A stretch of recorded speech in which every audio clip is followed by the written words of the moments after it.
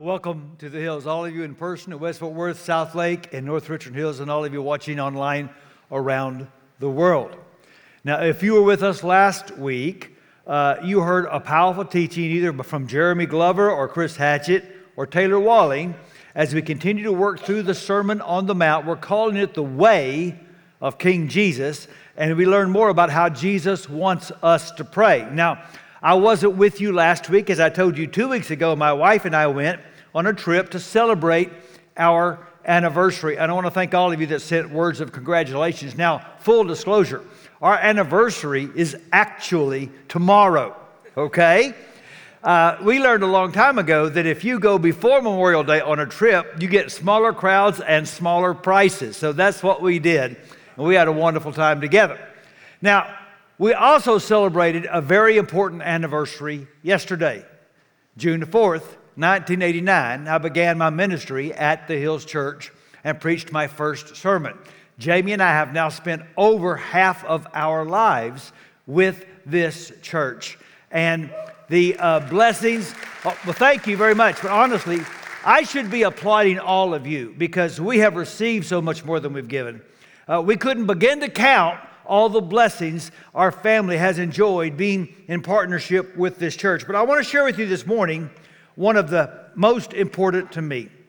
And that is, for 33 years, I have known nothing but incredible support and encouragement from the eldership of the Hills Church. Even though that eldership has changed over the years, the support has been constant. And in particular, they have done one thing for 33 years that has especially affirmed me, and that is that they continue to affirm my judgment in choosing the preaching diet of this church, with one early notable exception. They rightly challenged me early in my ministry here because I never brought up the topic of money. Now, there were many reasons for that, but probably the chief was, when I began my preaching ministry, I wanted, above all, to guard my integrity. I never wanted anybody to wonder if I had a hidden agenda when I spoke with them about anything as a minister. It's why to this day I have never known what a single member of our church gives, because I don't want that ever to be in the back of anyone's mind.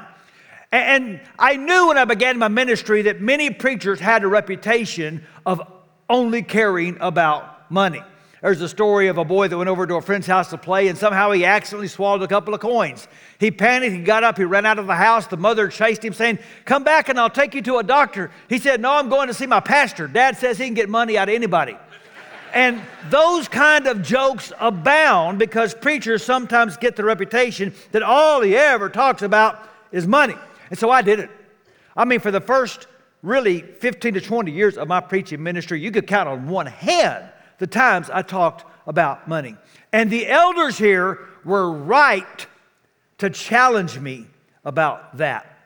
But the thing that changed my attitude more than even their challenge was simply reading the Gospels. And I was shocked at how much Jesus talked about money. In fact, my preaching was impacted more by his preaching than any other single motivation. Jesus talks about money more than any other subject except the kingdom of God. He was probably the first preacher accused that all he ever talks about is money. Now, we're in the Sermon on the Mount, the greatest sermon ever preached, and it has a context. Jesus has been saying over and over, good news, the kingdom of God has arrived. Good news. You can step into a life that is ruled by God. Good news. And right in the middle of this sermon about what it's going to look like when we surrender to God is this huge section about money. That one of the biggest ways that we enter into the narrow way of King Jesus is the new way we look at money. That he's given us a new way to invest. And so we're going to read one of the most powerful things King Jesus ever said about money. Here's the problem. Most of the people I'm talking to right now have heard these words so many times that I can read them, and you don't hear them. I want you to put yourself in the audience that Jesus is talking to. Almost everyone he's talking to is a peasant. Almost everyone he's talking to lives below the poverty line. Almost everyone he's talking to prays for daily bread, not as a metaphor, but because they hope they have something to eat today. That's who he's talking to. Listen to what he said. Do not store up for yourselves treasures on earth, where moths and vermin destroy, where thieves break in and steal. But store up for yourselves treasures in heaven, where moths and vermin do not destroy, and where thieves do not break in and steal. For where your treasure is, there your heart will be also. The eye is the lamp of the body. If your eyes are healthy, your whole body will be full of light. But if your eyes are unhealthy, your whole body will be full of darkness. If then the light within you is darkness, how great is that darkness? No one can serve two masters. Either you will hate the one and love the other, or you will be devoted to the one and despise the other. You cannot serve both God and money. Now again, what is the big idea of this whole sermon? Jesus is teaching us how to prioritize the kingdom of God. So you would expect him to say, you cannot serve God and Satan. Or you cannot serve God and sin. Or even, you cannot serve God and self. But what he says instead is, you cannot serve both God and money. And as I read the Gospels over and over, and I read everything Jesus ever said about money many times, it just dawned on me. We tend to think about money immorally. It's neither good or bad, it's just what you do with it. Jesus almost always, when he talks about money, talks about it like it's a bad thing. That money is not some neutral commodity that must be stewarded. It is a seductive power that must be subdued. Or put it another way, the king knows that money is after his throne. That's what he's saying.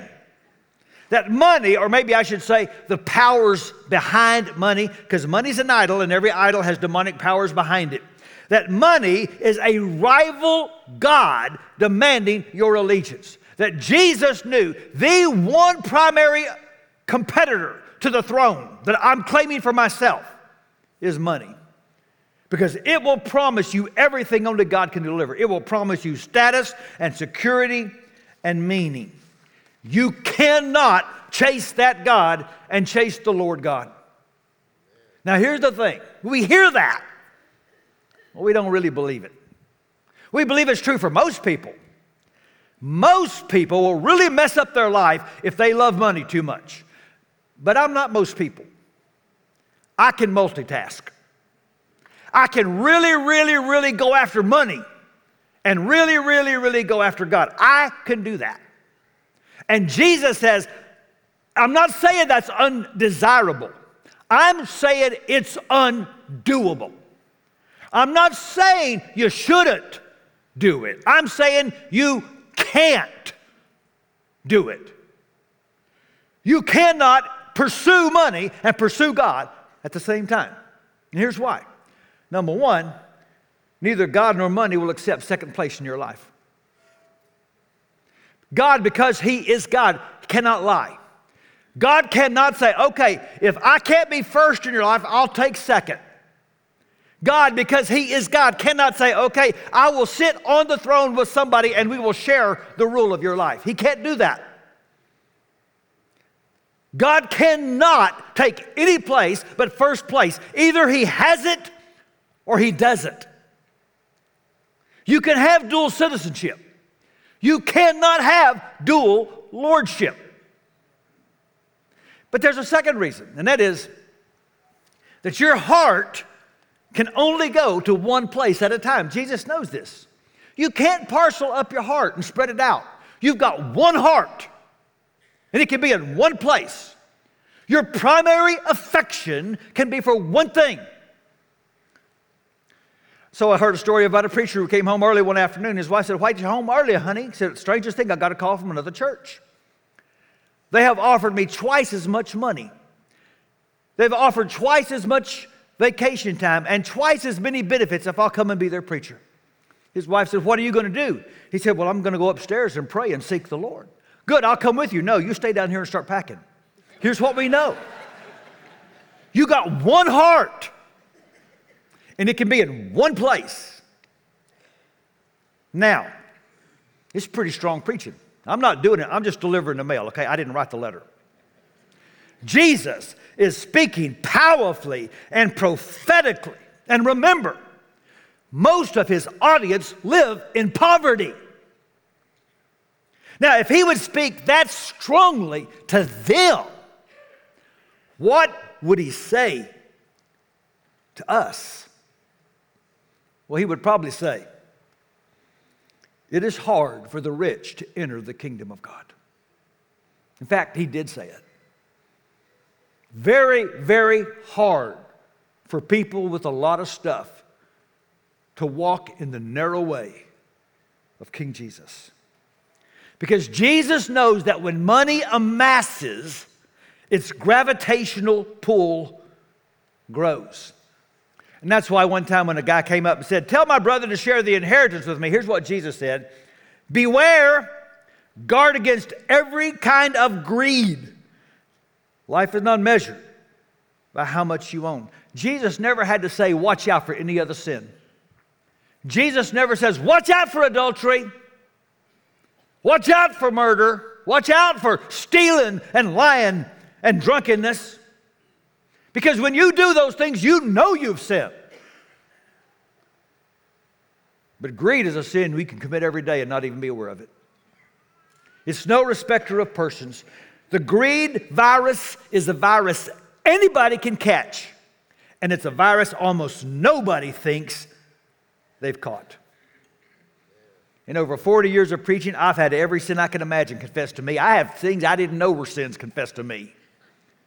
And no one has ever said, "Pastor, my struggle is greed. Money has too big of a hold on my heart." And if there's a reason why the infection is so hard to see. Did you notice that right in the middle of this conversation about money, Jesus drops in this word about eyesight. He said, when your eye is unhealthy, your whole body is filled with darkness. See, he's using the metaphor of vision to illustrate the importance of where you focus your allegiance. So here's what he's saying: money's after my throne. And when you let money have the place that only I should have, here's what first thing is going to happen: it blinds you. When money is enthroned, it blinds us. When the Bible talks about the lust of the eyes, it's talking about more than just illicit sex. The Bible is simply acknowledging this fundamental truth about life. You focus on what you treasure, and you move toward what you focus on. You know what? You may not even believe a Christian. You may not even believe the Bible, but you got to admit that's the truth. That is true about life. You focus on what you treasure, and your life moves in the direction of what you focus on. I'll illustrate. For some years, I've tried a few times a week to go to a local gym to get a workout in. And over the course of these years, several times I've had this experience where I hear a shout, and then I hear a crash, and then I hear a moan. And you go to investigate. And somebody has had a very hard fall off a treadmill they were running on. How did this happen? You always find the same thing. They're running on a treadmill, and their body's going this way. But the TV they want to watch is over there. So they're trying to run here and look there. And inevitably, they misstep, and the result is disastrous. So I'm going to make a bold statement. You cannot stay in the way of King Jesus when your focus is on money. I'm not going to take that back. You can't stay in the way of King Jesus when your eyes are looking somewhere else. Good eyes are focused on Christ and His reign in the world, and bad eyes are focused on what you can obtain in the world. And when you do that, Jesus says you're in the dark. and how great is the darkness. It blinds you. You're blind and you don't even know you're blind. The money, God will blind you to the temporality of stuff. People think they can get lasting joy from stuff that doesn't last. The rust and the moths and the thieves and the downturn in the economy, going to get it? I've told you before, my wife and I had a blessing the first year we're married. Only been married a few months, got a first house. It's the first Sunday of cowboy season. I'm going to come home, she's making a roast after I preach, and we're going to watch on our little TV a cowboy game. And I think, man, I am finally an adult. And I come home from church, and there's police cars in front of our house. And while we were at church, our house got robbed. And we didn't have much, but they took a lot of what we had, and it was gone. And I still look back on that as a blessing, because we learned a lesson early. If you're going to have joy in life, it better not be in stuff that could be gone when you come home. Although I will say, there's a special place in hell for people that would steal a pastor's TV on the first Sunday of cowboy season. I think we all agree with that. But money worship blinds you to how fleeting stuff is. It blinds you to the inability of stuff to give meaning. That this nation worships a lie, life, liberty, and the purchase of happiness. And study after study after study after study has proven that once you get above the poverty level, the increase in your net wealth does not correspond to the increase in your personal happiness. We know this. We've all been to funerals. And nobody in the eulogy says, I tell you, when they got that bigger house, their life just went right. When they got that new car, they finally found what life was all about. We never talk about the deceased in terms of how much they amassed and how much joy they got from it. We talk about the meaning they found by what they did with their life and what they gave away. But money blinds you to that. And maybe most of all, money worship blinds us to the anxiety that it produces. That when you let money become your master, it becomes a taskmaster. And the stress it creates is unrelenting. We'll talk more about this next week. Isn't it ironic we're the richest nation in the history of the world and the most anxious that's ever lived? We go and we go and we go and we can't stop for a second. We're constantly on our phones looking at our emails and making our texts. We can't even talk to people during our meals. And we're going and we're going and we're going and we're going and we're going and we're wearing ourselves out for stuff that is going to be future landfill. And that's why the very next verse Jesus says is this. And that's why I tell you not to worry about everyday life. Whether you have enough food or drink or enough clothes to wear, isn't life more than food and your body more than clothing? There's a reason we call it MasterCard.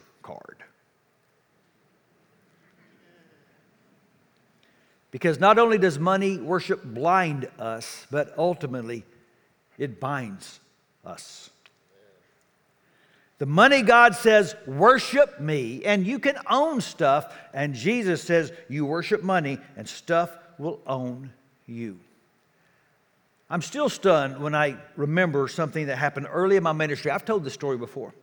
I lived in Abilene, Texas. There was a lot of home construction around our church building. And one day a guy walked in off the street, clearly dressed as a construction worker, asked to see a pastor. He came back to my office. He was trembling. He was so nervous. He said, I got to show you something. He pulled out a picture. He had purchased from someone a Polaroid picture of a man in a white robe standing on a cloud. Now, clearly, it was a con. It was a double exposure of a Polaroid, and somebody had taken him for a ride. He wanted to ask an expert, is that Jesus? Now, I assumed that experience of that picture had caused him to think that God is real and maybe he better get his life right. So I pursued that conversation. He stopped me in a second. Oh, wait a second. I'm not here because I want to be a Christian. I want to know if that's really Jesus, because if it's really Jesus, do you have any idea how much this picture's worth? Are you kidding me? He was so in bondage to money worship that if he had tangible evidence that Jesus is Lord, his first question is, what can I sell him for?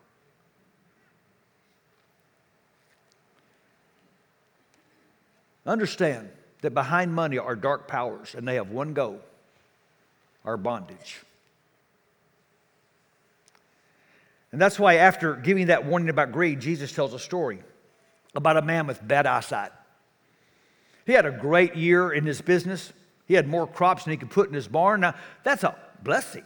Think of all the people you can help when God blesses you like that. But what he thought was, you know what? I'll just build a bigger barn.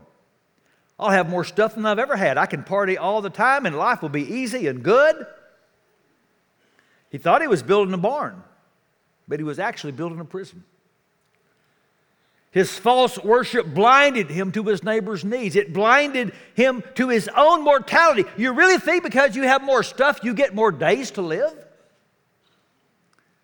And most of all, it bound him to a way of living that wouldn't allow him to join in on what God was doing in the world. And Jesus had a one-word assessment for someone who lives like that: fool. He said in verse 21 of Luke 12, yes, a person is a fool to store up earthly wealth, but not have a rich relationship with God. I was wrong in the first season of my ministry. I should have talked about money a whole lot more than I did. I hope in the last part of my ministry I'll do better. Jesus' words are prophetic, and they need to be heard. And they need to be heard often. And don't misunderstand me, this is not necessarily a call to reject money. Becoming poor is a very poor way to be able to help the poor. This is a call and a word to reject money worship. Stop trying to make both and. What Jesus said is either or. Jesus said you can serve money as the primary purpose of your life, or you can seek the kingdom. What you cannot do is both at the same time. And yet we've got to navigate the tension at the same time. Almost everyone I'm talking to right now has a Bible under your arm and a wallet in your pocket. In fact, most of you have a phone, and you got a Bible and a bank on that phone. And both are constantly vying for your allegiance. You cannot serve God and money, but you can serve God with money. You can make money your servant, not your master. But you're not going to drift there. Not in this culture. Not in the world we live in. You are not going to drift into no longer worshiping money. So here's two things Jesus tells us we can do that'll help. Here's number one. If you're going to dethrone money, and that's what you're going to have to do. Money's going to try to climb up on the throne. You're going to have to push it off. If you're going to dethrone money, number one, check your vision. Everything about our culture is designed to get our focus off of the kingdom of God and on to the amassing of wealth. So having good eyes takes good discipline. I'll share with you some things that I do to try to help my eyesight. Number one is I commit to regular corporate worship. Some of you need to listen to me. You're missing church too much. There's a reason the people of God for thousands of years have gathered regularly, because there is something about being with other people, singing praise to God, getting into the scriptures together, and agreeing that this is what really matters, that is good for us. And I have yet to find a single person that's drifted into money worship that didn't drift away from regular worship. Another thing that helps me is developing an attitude of gratitude. That's not a pithy little phrase. That is a deliberate lifestyle. I try to carve time every single day to pray a prayer that has nothing but thanksgivings in it. Usually it's the first prayer I pray every day. Here's why. Focusing intently on what I have keeps me from thinking about what I don't have. Practicing confession and mutual prayer. And we're not good at this. We can get together and we can talk about almost everything else, but we hardly ever want to get honest about the pool of money. This is what we need our community groups to do. We need safe places where we can be honest and pray for each other to fight this God. Oh, and one more thing. I would suggest an occasional trip to a junkyard and look at all that stuff and realize that just a few years ago, somebody was convinced that everything out there was going to make them so happy. Jesus said, if your eyes are healthy, your whole body will be full of light. Check your vision all the time. And next, invest in the mission. Jesus is not removing the desire to invest. He's redirecting it. He says, store up for yourselves treasures in heaven. Now remember, Jesus has been announcing the good news that the kingdom of God has arrived. We're praying every day, let your kingdom come and your will be done on earth as it is in heaven. So when he says store up your treasure in heaven, what does he mean? He's talking about more than just the rewards that wait us. You can't write a check and put it in a bank in heaven. Here's what you can do. You can invest right now in what God is doing in the world. You can take the blessings God has given you and you can look for ways to help the kingdom grow in the world. And we're doing that. So many of you are doing that. With one of your most precious values, your time. You're serving in Summer Spectacular. There's a group from South Lake that went to an orphanage in Mexico today to spend a week. You're going on Let's Start Talking trips, and you're volunteering for summer camp, and you're teaching our kids during our services, and you're advocating for asylum seekers, and you're tutoring in Academy 4. Yes, this is what we do. This is how we put our treasure in the kingdom of heaven. And then, of course, we're generous with our money. We bring our tithes every week. We have our harvest offerings and our renew offerings, and we just go over the top in outrageous generosity. Why? Because stuff doesn't last forever, but people do. And so does what we do for people in the name of King Jesus. And you are no fool if that's how you live your life. Richard Stearns, for many years, was the head of World Vision that gives food to the poor in the name of Jesus. He had a successful career in the marketplace. In fact, he was the CEO of Linux China when he got this offer, and he felt God calling him to it. So they seriously downsized their lifestyle to take this job. So he's been in Seattle, or at headquarters, for a few months. He's in a 6-year-old minivan with his son Andy, and a big Jaguar pulls up, brand new, which was kind of like the car that he drove as one of the perks of his old job. And of course, his teenage son is looking wistfully, saying, "Dad, do you miss the old days? I guess they'll never come back." He said, "No, Andy, they probably won't." Then his son said, "You don't think you'll ever get back in the game for one last kill?" What an interesting choice of words. Will you ever get back in the game for one last kill? And his father said, "Son, I think for the first time I'm in the real game. I think I'm in God's game." Now, Jesus has given us a hard word this morning because he loves us, because he knows what's good for us, because he doesn't want us to live in darkness. So, how's your eyesight? What are you doing to keep your focus on the kingdom of God? You know that we have helped start a Christian university in Uganda, Livingstone International University, and we've supported workers there for a long time. One of our families a few years ago had an electrical problem in their home, and a fire started, and they lost everything.